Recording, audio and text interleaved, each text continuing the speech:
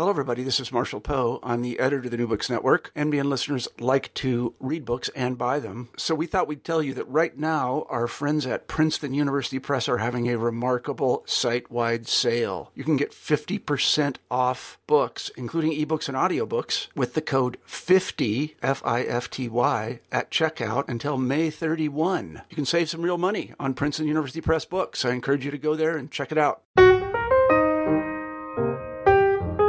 Welcome to New Books and Biography.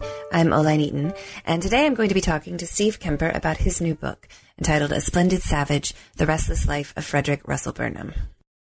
Hi, Steve. Listeners of New Books in African Studies, Islamic Studies, and/or Religion may recognize you from your previous book, Labyrinth of Kingdoms, but I'd like to welcome you to New Books and Biography, where we're, of course, going to be discussing your new book, A Splendid Savage, which is such a great title, by the way. I wonder if you could begin by telling us a bit about yourself. Well, I've been a freelance journalist for more than 30 years now, and mostly spent my career reporting. But these last two books have been popular history. So I took a turn for, I don't know if it's the better or for the worse, but it is definitely towards history, and I've enjoyed it very much. So we biographers wind up spending a lot of time with the people we're writing about. And I was wondering, how did you first hear about Frederick Russell Burnham, and what drew you to him as a biographical subject? I first heard about him when I was researching a story about hyenas for Smithsonian Magazine. And I was doing research about big game hunters' attitudes towards hyenas, and came across Frederick Courtenay Selous. You may know him. He was an explorer and hunter in South Africa, very well known. Even I knew about him. And he said that the man who knew more woodcraft than anyone he'd ever seen was the famous American scout, Frederick Russell Burnham.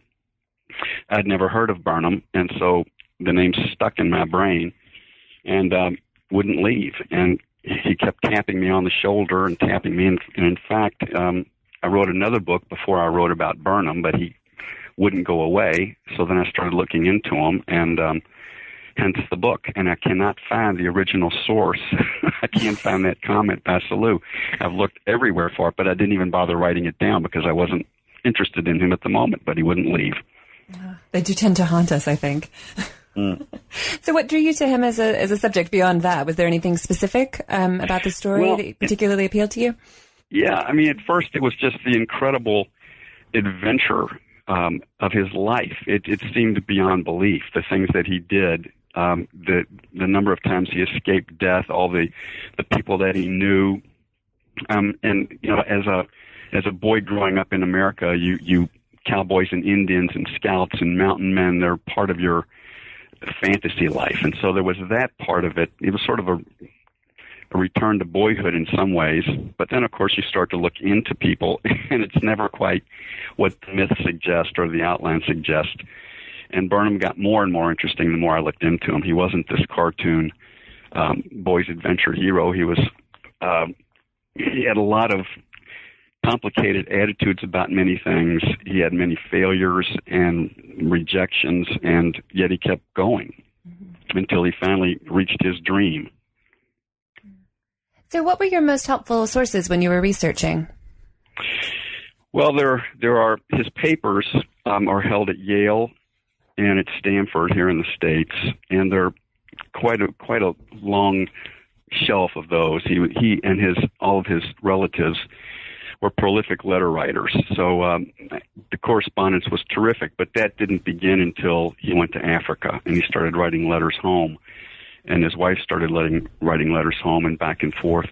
The first 25 years of his life, I relied heavily on his two memoirs, which are usually reliable but not always, and then very heavily on contextual material so that I could at least place Burnham into situations and into historical circumstances that he would have experienced. And I'm clear about this. I don't make anything up. I'm a journalist to the core. I have an abhorrence of creativity in place of journalism.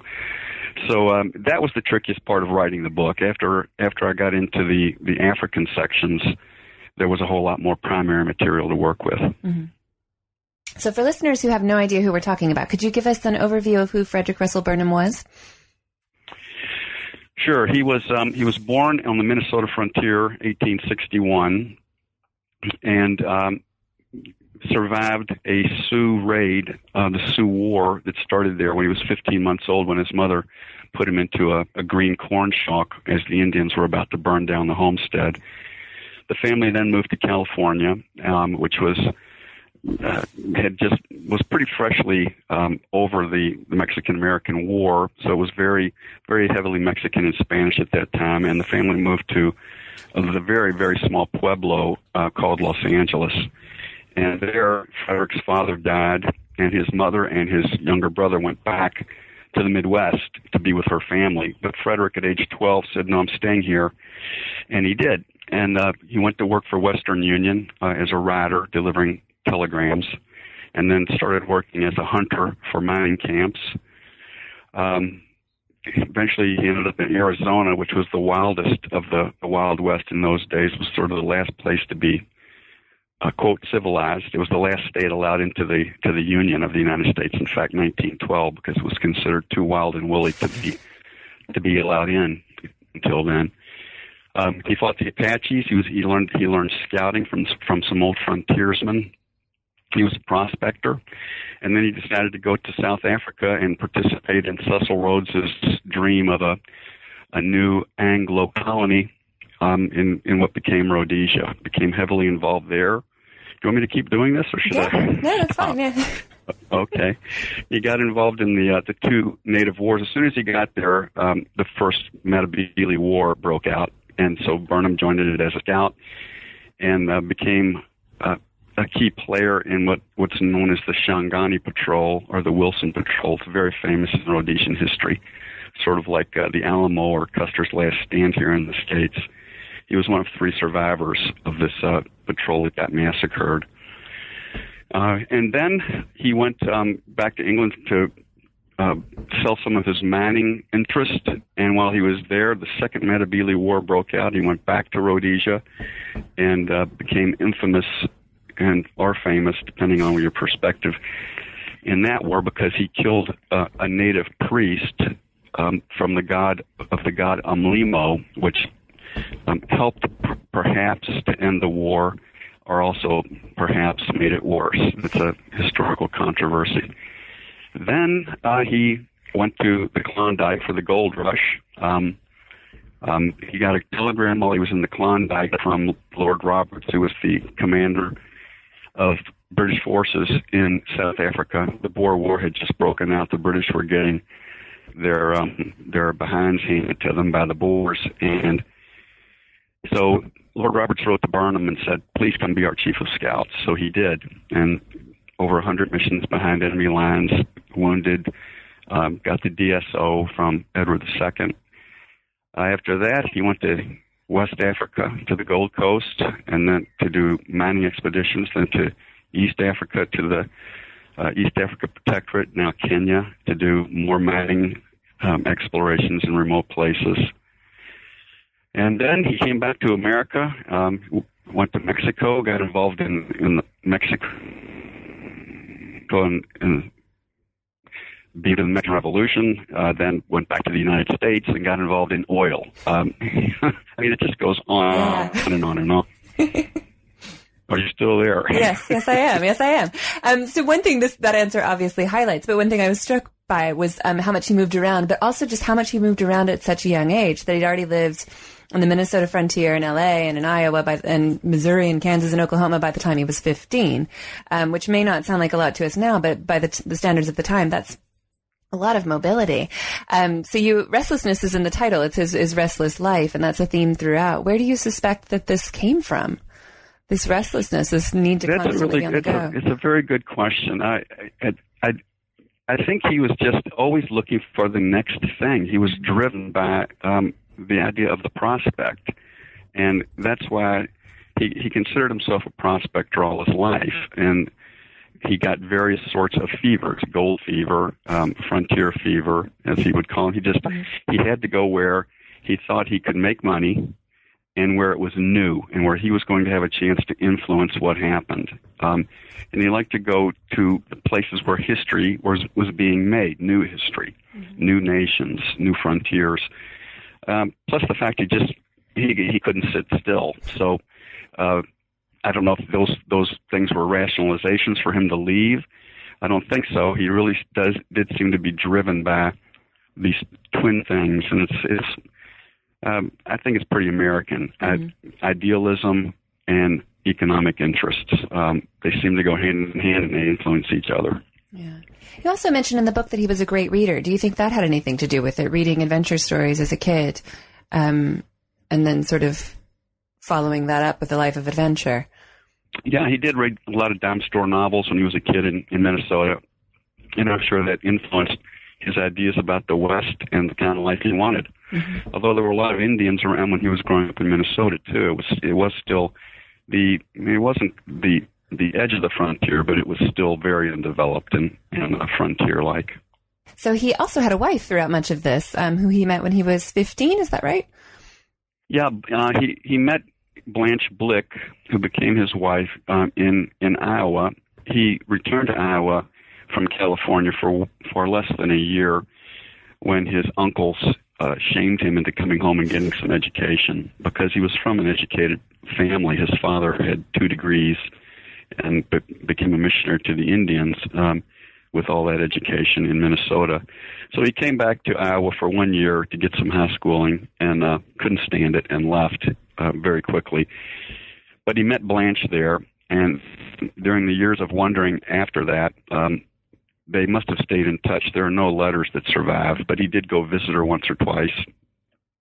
And he asked her to marry him, and her father said, "You can't marry her until you can support a wife." And so that's when he got serious about prospecting and discovered his first gold mine and got wealthy enough to marry Blanche. But she was amazing, too. She went with him everywhere. She supported his dreams of Africa. She liked frontiers mostly, and it was a great love story, even though they spent a lot of time apart because he was always on the move, trying to make money and working in the military and so on. But it's an amazing story. Their letters are very touching. They loved each other very much, and that's clear. Where did his interest in Africa come from? Because I think that was emerged quite early and was referenced in as part of the attraction of her for him, was that she also was supportive of his dreams of going to Africa when they were still quite young. Where did that come from, that interest in Africa? Well, according to Burnham, a teenager who was babysitting him in Minnesota read him a book about some boys in the Orange Free State, and that ignited his desire to see Africa someday. And then as he got older and became an adult, he began reading about Cecil Rhodes and the discovery of gold in the Rand and the diamonds in the Kimberley, and what Rhodes was trying to do there. And that made him decide, I'd like to go and become part of this new nation that's being built in Africa by these hardy frontier people. Maybe they can use someone like me. And that's why he went. Plus the U.S., he felt the West was shrinking and getting civilized, and the opportunities were diminishing. It was the Gilded Age in America, at the age of robber barons, and he felt like the game was rigged in the United States because the banks and the wealthy business people had everything locked up, and so opportunities were shrinking for people like Burnham. So what did it involve, going to Africa then? What was the journey like? Well, of course, he was going from the very edge of America in California. He had to go all the way across the United States. Then he had to take, that was by rail, of course, then by boat to London. And then he went across Europe because they wanted to see Europe, which did not impress him. Then they went down to Cairo, then down through the Red Sea and along the east coast of Africa. It was a tremendously long trip, and that was just the beginning. Once they got to the bottom of Africa, then they had to get a wagon and mules and make a very long overland trip to the colony. It wasn't even a colony yet. It wasn't even called Rhodesia yet. It was the wilderness. So there were really no roads. It was cutting through the bush and following game trails to get to these 2 forts that had been built by Rhodes's company in what became Rhodesia. And he went with his wife and his son, correct? Yeah, they were with him. They loved it. They thought it was a great adventure, and at least at first, Burnham was very keen on it. He never expected to come back to the United States. He was very certain he would never return. Blanche pretty quickly started missing her family and trying to convince them to come to Africa, the New Eden, this paradise that they had found. And a couple of them did come. Burnham paid the way for a couple of her brothers and sister to come, and even her father. And they were not nearly as impressed by Africa as Frederick was. They all ended up leaving. Mm-hmm. Yeah, I loved the image of them arriving in Victoria and Blanche immediately setting up her sewing machine. I thought that was great. Yeah, she didn't expect to buy any new dresses for 5 years. But she also wrote home to her mother-in-law, please send the ostrich feather that I left because I'm going to need it. So it was really, she could handle a shotgun or a rifle, but she also talks about dancing through her chiffon dresses, and she was a woman and yet a frontier woman, a very interesting mixture. Yeah, I also like the detail of how in begging relatives to come visit, she would leave out the fact that hyenas would walk through the camp and stuff, and play up the positive things, and leave out the frightening frontier stuff. Yeah, definitely a PR release, not really the truth. So we talked about gaps earlier, and this is kind of in a similar but slightly adjacent vein. I'm curious to know how you handle what you refer to as the subject's flawed complexity, so the contradictions, and for example, in this case, views that were widely held at the time but were racist, but also more generally, the pieces of a character that seem paradoxical or don't match up. What is your method of dealing with those? A lot of distress and trying to figure out how I'm going to write about this. And it is, to us, these attitudes are repugnant. And to try to understand them, because, what we have to do as historians is to try to be fair to people and to understand why they thought the way they did, and not condemn them for it, but just to recreate it so that the reader may have some clue about what these people were really like and what drove them, rather than judging them. The judgment doesn't help anything. So it was delicate to write about the issues of especially race. But I learned, as it's not surprising I knew it, but I didn't understand quite the depth of it, that these attitudes were pervasive, and it wasn't just the ignorant who had these attitudes. It was everybody. It was Theodore Roosevelt. It was Churchill. As I mentioned in the book, it was even Gandhi, who spent 20 years in South Africa. He arrived in South Africa the same year as Burnham and was convinced that the blacks were an inferior race and that Indians should not be confused with these black people. So to try to be fair to them, and yet also to be clear about their attitudes was a challenge. And I didn't want to turn this into a condemnation of these people as imperialist racists. I don't think that helps. I don't think that gives us any understanding of history. It just makes us feel good. But I also didn't want to downplay it and become an apologist for these sorts of attitudes either. So to walk on that line is delicate, but very interesting to do. Mm-hmm. Yeah, and I think it works really well in the book. So how did he come to be chief of scouts for the British as an American? Well, he, as I mentioned, he was a scout in the two Matabele Wars, and in the second one, he was the main scout for General Carrington, who was the commander of the British forces for that war. And so when the British had all these setbacks at the beginning of the Boer War, most of them were caused by lack of military intelligence. The British did very little reconnaissance. They didn't send out scouts. They had sort of dropped scouting as an important aspect of military strategy. I think they thought it was déclassé. They also had been very obligingly the natives in other wars tended to attack them in massed groups that the British could then mow down, and the Boers were not like that. The Boers were guerrilla fighters. They hid, they used camouflage, they melted away. They wouldn't fight in ranks like noble British soldiers. So consequently, the British were getting creamed everywhere. And Carrington said to Lord Roberts, who replaced General Buller because things were going so badly, Lord Roberts said, "We need some intelligence." And Carrington said, "The best person I know as a scout is this American guy from the Matabele War, but I think he's in the Klondike. Maybe we can reach him." And the British were sending out, by the way, invitations to every place that they could think of who might know how to do scouting. There were the Gillies in Scotland. There were the people who were taking care of estates in England. They were getting recruited. "Please come help us. If you know how to live outdoors and track, maybe you can come give us some valuable information about what the Boers are doing." Anyway, Lord Roberts sent this telegram to Skagway, Alaska, and it found Burnham.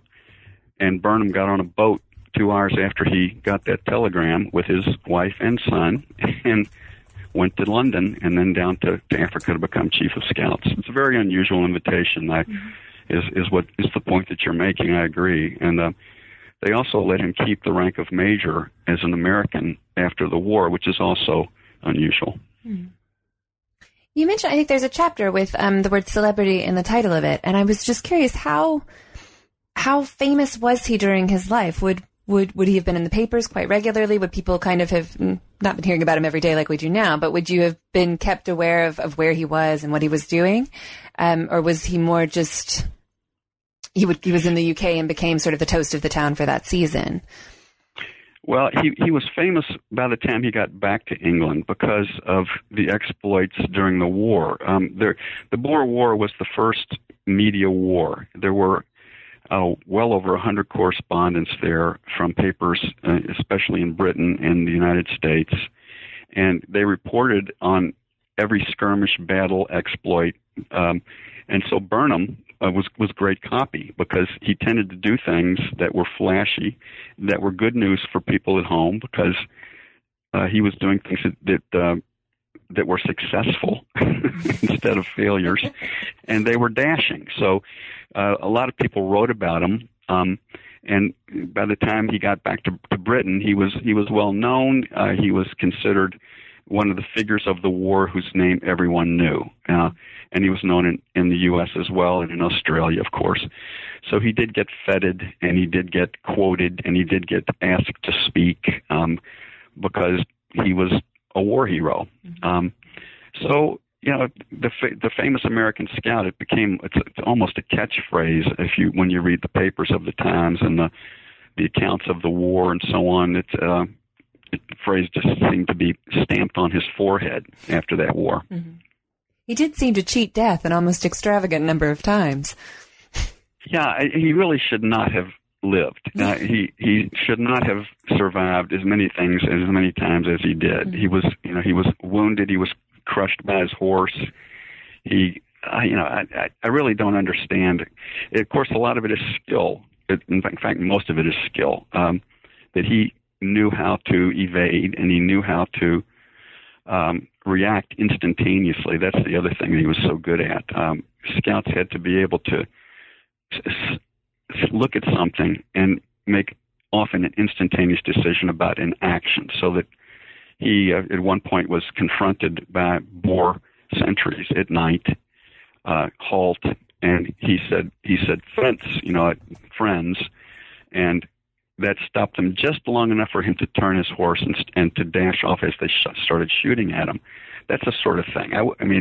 The mindset of that, where you're always a spring ready to go to do something and to change direction, is a very interesting psychological state, I think, to be in. But anyway, I'm going off on a tangent there. No.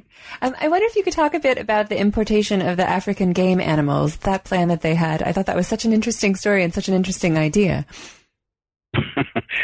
Yeah, that's one of the peculiar subchapters of Burnham's life. He decided that there was a so-called meat crisis in the United States in the early 1900s because so many immigrants were pouring into the country and coming into cities, and they were leaving the farm areas of the United States and going into cities looking for factory jobs. And they all were hungry. They all wanted to eat meat. And the prairies were starting to get losing their ability to support crops and animals because they had been abused for so many years. So one of the schemes that was cooked up by Burnham and a couple of other people was, let's import African game animals, put them on our planes, and they can have a dual purpose. It'll be fun to hunt them, and then they'll supply meat at the same time. And there were actually congressional hearings about this, and Burnham testified before Congress. They were going to bring in hippos. They were going to eat the water hyacinths in Louisiana because that was an imported plant from Japan. It was clogging up the waterways of Louisiana, and that was hurting the economy there. They were going to put zebras and elephants and no, not elephants. I don't think it was elephants, but zebras, giraffes, great bustards, all sorts of things were going to be scattered across the United States so that people could shoot them and eat them. It never happened, but it's a very interesting, and it was earnest. It was earnest, and there were headlines, stories about it, tasty dick to be added to menus and things like that. Yeah, the hippo idea in particular, because of the plant, that seemed quite sensible, actually, like a good solution. Yeah. Mm-hmm. So the answer to this is probably quite obvious by now, but how did he inspire the founding of the Boy Scouts? Well, that again goes back to Africa. Robert Baden-Powell was an officer in the Second Matabele War, and he met Burnham and was astonished by what Burnham could decipher by looking at some tracks or some disturbed landscape or a cloud of dust. And he had this idea, Baden-Powell did, that woodcraft was dying out in Britain because Britain was also being industrialized and urbanized, and he was afraid that young boys were losing contact with nature, and he wanted and he was convinced that through contact with nature, boys could be instilled with certain values that made them better, made the country stronger: self-reliance, discipline, woodcraft. Burnham knew all of these things and totally agreed with Baden-Powell, so they had a lot of discussions about it. And Burnham said, I think your idea for an organization of young boys who would learn these things is fantastic, and I'll support you in any way I can. And by the way, you should get rid of your bright red uniform, and because it's a target for marksmen. And Burnham-Powell also adopted for the Boy Scouts Burnham's distinctive stiff-brimmed Stetson hat and his neckerchief, which became the two identifiers for the Boy Scouts that Baden-Powell would go on to found. The two men were lifelong correspondents and friends, and Baden-Powell was constantly trying to get more information from Burnham about woodcraft secrets and techniques, and what should I teach these boys. And in fact, Burnham got a mountain in California in the San Gabriel Mountains named Mount Baden-Powell while Baden-Powell was still alive. And after Burnham died, the mountain next to it was named Mount Burnham, and they still are. So what do you see as Burnham's legacy? Well, I'm not sure he has a legacy because he's not very well known. But what I hope people will see when they read the book or think about some of the qualities that Burnham epitomizes, they're really great. The discipline, the self-discipline, the self-reliance, the idea that failure is a momentary aberration and tomorrow is going to be better. The idea that the frontier, that starting over is always possible, and that you're never quite defeated until you're dead. And the idea that you can influence your time by taking an active role in events. Burnham was not cynical. He was cynical about politics, but he was not cynical about his ability to change things. And a lot of these qualities have sort of, they're sort of flat. They're hard to find now, and they're worth recovering, some of these frontier virtues. So as a writer, I feel like this is such an unfair question, but what or who are you planning on writing about next?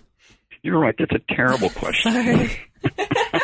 Because I don't have an answer. If I had an answer, I'd be very enthusiastic and glad you asked. But I don't. So it's one of those periods where I'm, looking around and hoping somebody taps me on the shoulder again and won't go away. Okay, well then to end on a slightly more positive note, what's your personal favorite anecdote about Burnham? Oh boy, that's a hard one. Personal favorite. You stumped me on that one. I can't say that I have. There's just too many. There's so many of them that, this is not even an anecdote exactly, but I do love that when he went back to Iowa for 1 year to try to become educated, he just couldn't stand this churchy, bland place where no fun was allowed and everything was either religion or money. And he said, the hell with it. And he got into a canoe one night and just took off down the Mississippi. I just love that. He was 15. And, and that he hadn't even really done anything yet. But that's him in a nutshell. Mm-hmm. Well, that's a great story. You've been listening to an interview with Steve Kemper about his new book, A Splendid Savage, The Restless Life of Frederick Russell Burnham. This is New Books in Biography, and I'm Oline Eaton. Thanks for listening.